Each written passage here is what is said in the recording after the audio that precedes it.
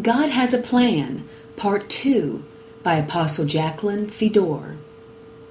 The Lord appeared to His people for 40 days after His resurrection, so His victory could be cited and recorded for the generations that would follow. He then ascended into the heavens, leaving the gifts of Ephesians, chapter 4, verse 11 to the church, to raise up a different body for Himself. This unitedly focused people will be the full stature of Him, a body His Spirit will live through, to bring restoration and victory to the earth physically. As we noted in Part 1, the challenge Jesus faced on the cross and His victory over death, hell, and the grave changed things radically in the spirit realm, as His fight was against spirits. But remember, He also fought as flesh and blood, a human, and positionally made possible a change here on earth. He fought and defeated the ruler of darkness that declared himself the God of this planet. The Word then ascended to His heavenly home, the victor. Christ thus settled the question once and for all: who was Lord of Lords in both the heavens and here on earth? His victory was recognized instantly in the heavenlies. Now He would set about giving the children here on earth another chance to make the choice between the tree of life and the tree of good and evil, and the opportunity to reestablish His kingdom. Christ, through His united body of eighth-day people, is beginning to manifest this physical victory on earth today. I say eighth day, as it has been 2,000 years since the cross. 1,000 years is as a day to the Lord, so a full week has passed since creation, and we are now in the eighth day in God's timing. 2 Peter chapter 3, verse 8. But beloved, do not forget this one thing, that with the Lord 1 day is as 1,000 years, and 1,000 years as 1 day. We must be united, not only as a physical family, but more importantly, our spirits must be evenly yoked in the knowledge of God, because Christ is a spirit. Our soul man will not be able to comprehend direction and guidance through His Spirit. 1 Corinthians chapter 2, verses 13 through 14 says, "These things we also speak, not in words which man's wisdom teaches, but which the Holy Spirit teaches, comparing spiritual things with spiritual. But the natural man does not receive the things of the Spirit of God, for these are foolishness to him, nor can he know them, because they are spiritually discerned."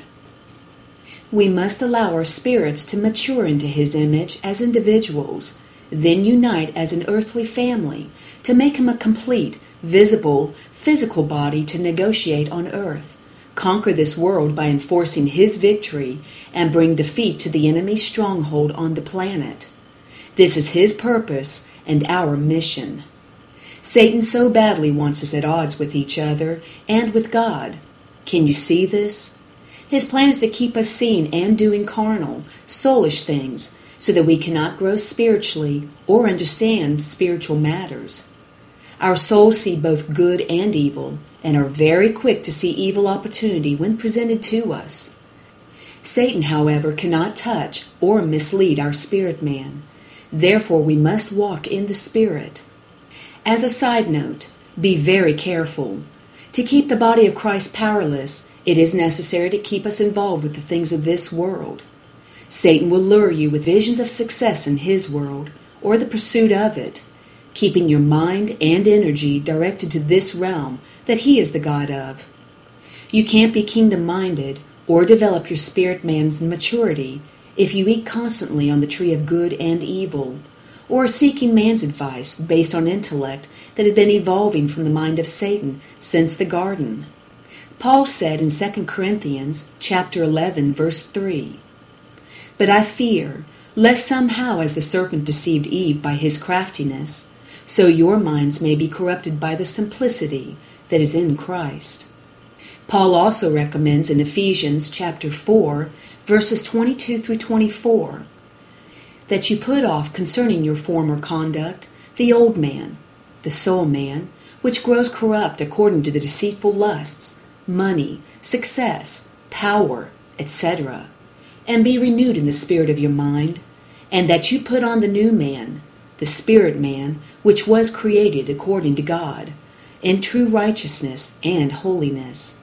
So we can see if we engage in the things of this realm, with the idea of being successful for any reason than furthering kingdom interests, we will remain carnal people. Unfortunately, as a carnal body, doing things our way for our own personal enhancement, Satan's control is guaranteed. We find ourselves at odds with God, and may even begin to dislike those who do walk in the Spirit.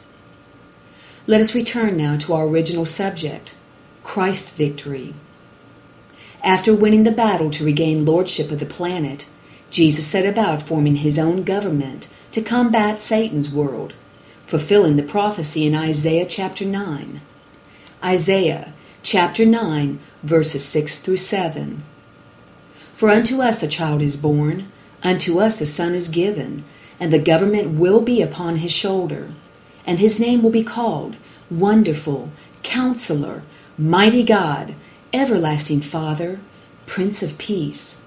Of the increase of his government and peace there will be no end, upon the throne of David and over his kingdom, to order it and establish it with the judgment and justice from that time forward, even forever.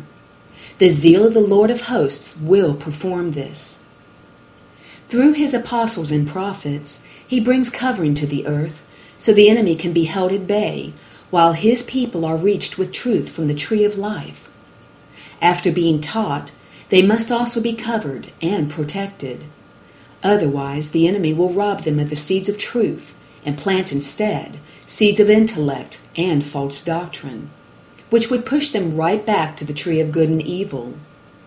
Using his fivefold ministers, he will form his government to guide and direct his family to the knowledge of how to build his kingdom and establish the new earth. This knowledge will not be based on the wisdom of this world. 1 Corinthians chapter 2, verses 5 through 7 explains that your faith should not be in the wisdom of men, but in the power of God. However, we speak wisdom among those who are mature, yet not the wisdom of this age, nor the rulers of this age, who are coming to nothing.